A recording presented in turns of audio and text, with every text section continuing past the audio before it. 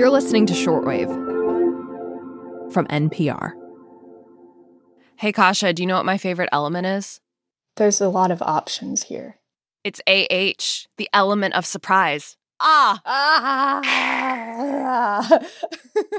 got one! Kasha Patel is a stand-up comedian. So the things that make me laugh versus the type of comedy that I do are a little bit different.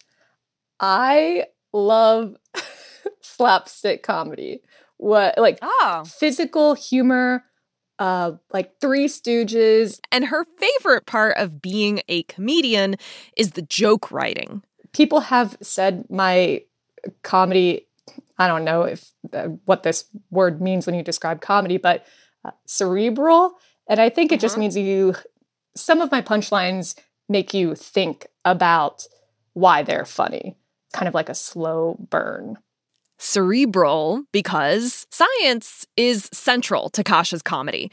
She often cracks jokes about scientists, critters, but also things that seem impossible to make light of, like climate change. All I want to do is make people laugh. I want people to look at a situation in a new way. So today on the show, we try our best to make science comedian Kasha Patel laugh. Kasha, any idea why you can't trust an atom? Because they make everything up. Did we steal it from you? I have heard. And in exchange, Kasha invites us into her topsy-turvy world of science stand-up and tells us about that one time she statistically analyzed 500 of her jokes. I'm not kidding. I'm Emily Kwong, and you're listening to Shortwave, the daily science podcast from NPR.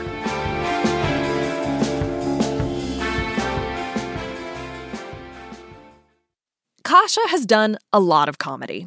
She runs science-themed shows in Washington, D.C., has traveled around the country and the world performing. She's even done stand-up in Antarctica. Welcome to the first stand-up comedy show in Antarctica, as far as I know. Today we're going to be talking to some penguins to try to make them laugh. What was your relationship to comedy when you were growing up? Where do you think you got all this from? I have 3 older brothers, and I think that's honestly where it came from because they like to play jokes on me. There was this game that they would play with me called Kasha's It. It was like hide and seek, but it was called Kasha's It because Kasha was always it, and I had to go hide, and they would never come find me. How dare they? Yeah. There was another one where I just wanted to hang out with my brothers and they'd be playing video games. So they would give me a controller and they would put the cord in the back, but they wouldn't actually connect it. That's so funny. I thought that I was just really bad at video games for pretty much my entire life until I recently learned they never plugged it in. So you have your older brothers to thank for what exactly, you think? The way that I think of comedy is, obviously, it's about making someone laugh. But even before then, I think of how to approach a problem creatively. Mm-hmm. And in both of those situations, I think that my brothers found creative ways to make me feel included without infringing on their personal happiness. I hear that. All right. So, Kasha, you were born and raised in West Virginia. You majored in chemistry at Wake Forest. And then you got your master's degree in science journalism at Boston University.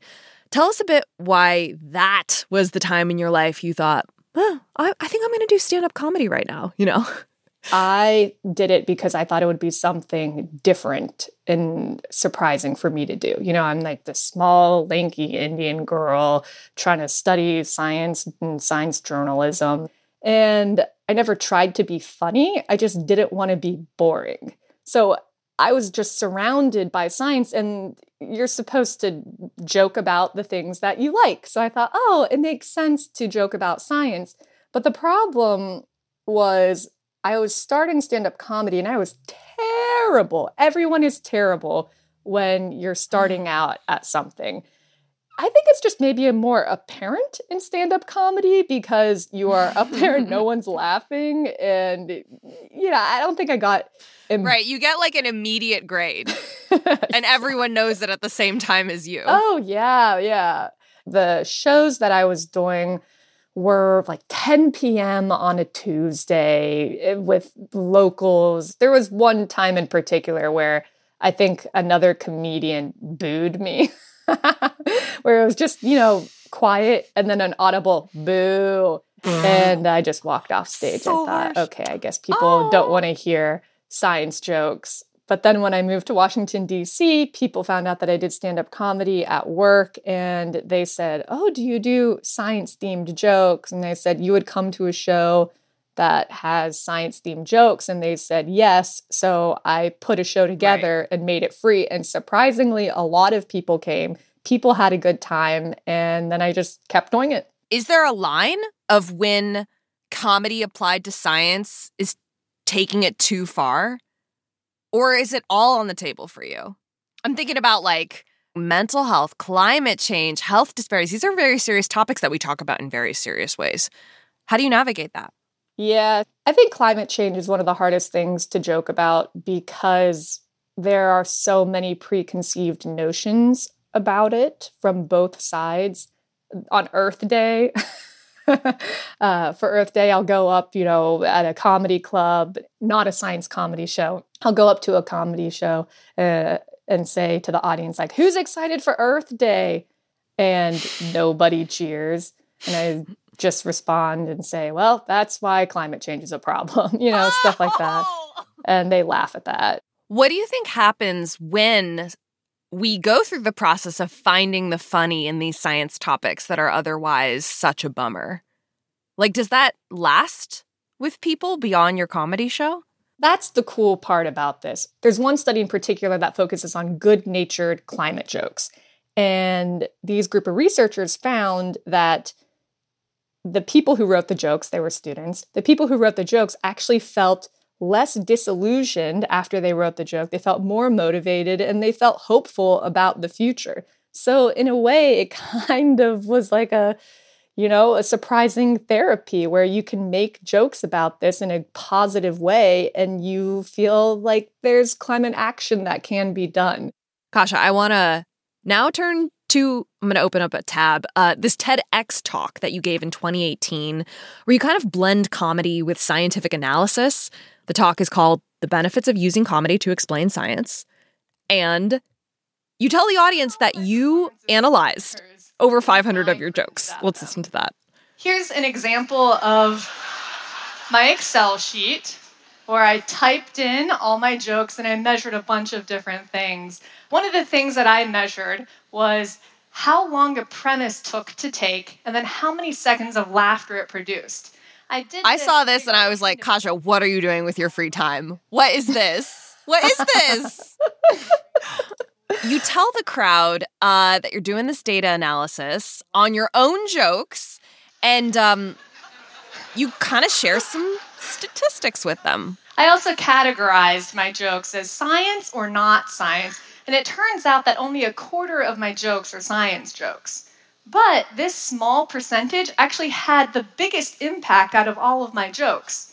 If you looked at my jokes overall, my science jokes actually performed 40% better than my non-science jokes.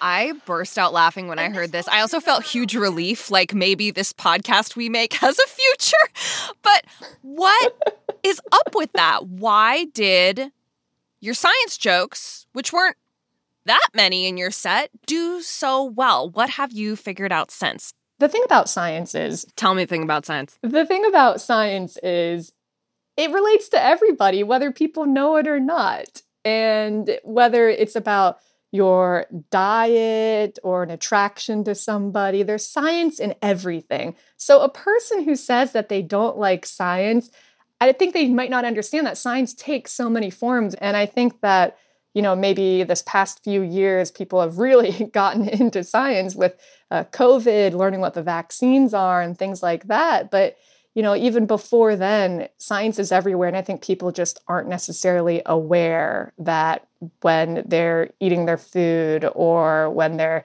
taking their vitamins or anything like that, when they're walking outside and they see a bird that they normally haven't seen before. I mean, that's all part of science.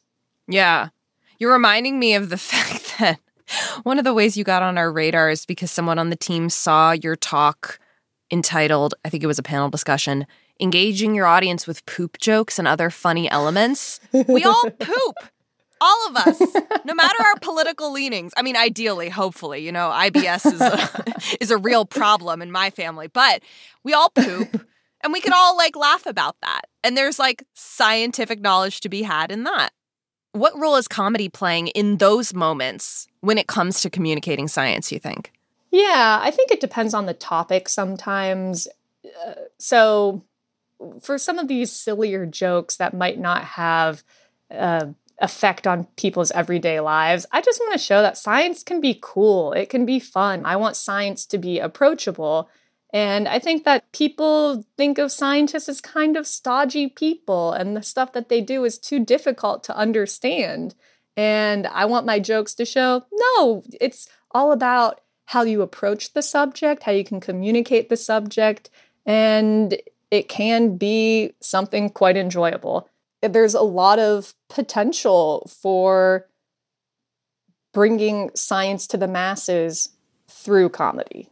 Yeah, there is a lot of potential. I've been really astounded to see how many people enjoy it and they come back, and we have sold out shows. Never in my wildest dreams did I think I'd be making, one, that I'd be a stand-up comedian, and two, that I'd be known for making jokes about science around the world. So that's pretty cool. What do your brothers think of all of this? They think it's cool. I just think as the little sister, you're getting the last laugh here. I think that's pretty cool. It was a pleasure talking to you. Yes. Thank you so much. Pleasure talking to you too. Today's episode was produced by Burley McCoy, edited by Stephanie O'Neill, and fact-checked by Catherine Cipher. Brian Jarbo was the audio engineer. Giselle Grayson is our senior supervising editor. Andrea Kissick is the head of the science desk. Edith Chapin and Terrence Samuel are the executive editors and vice presidents of news. And Nancy Barnes is our senior vice president of news. I'm Emily Kwong. Thanks for listening to Shortwave, the daily science podcast from NPR. Hi, Shortwave. This is Richard from Breckenridge, Colorado. Neutron walks into a bar, orders a drink. Bartender says, "For you, no charge." Hi, I'm Shelley. I'm calling you from South Jersey with a great joke. How do scientists solve the problem of bad breath? With experiments. Hey, Shortwavers. I saw a group of protesters out in front of a physics lab holding pro-time travel signs, and a big chant started up, and the leader had a bullhorn and he yelled, "What do we want?" And the whole group replied, "Time travel." He yelled through his bullhorn, "When do we want it?" And the whole group yelled back, "Irrelevant."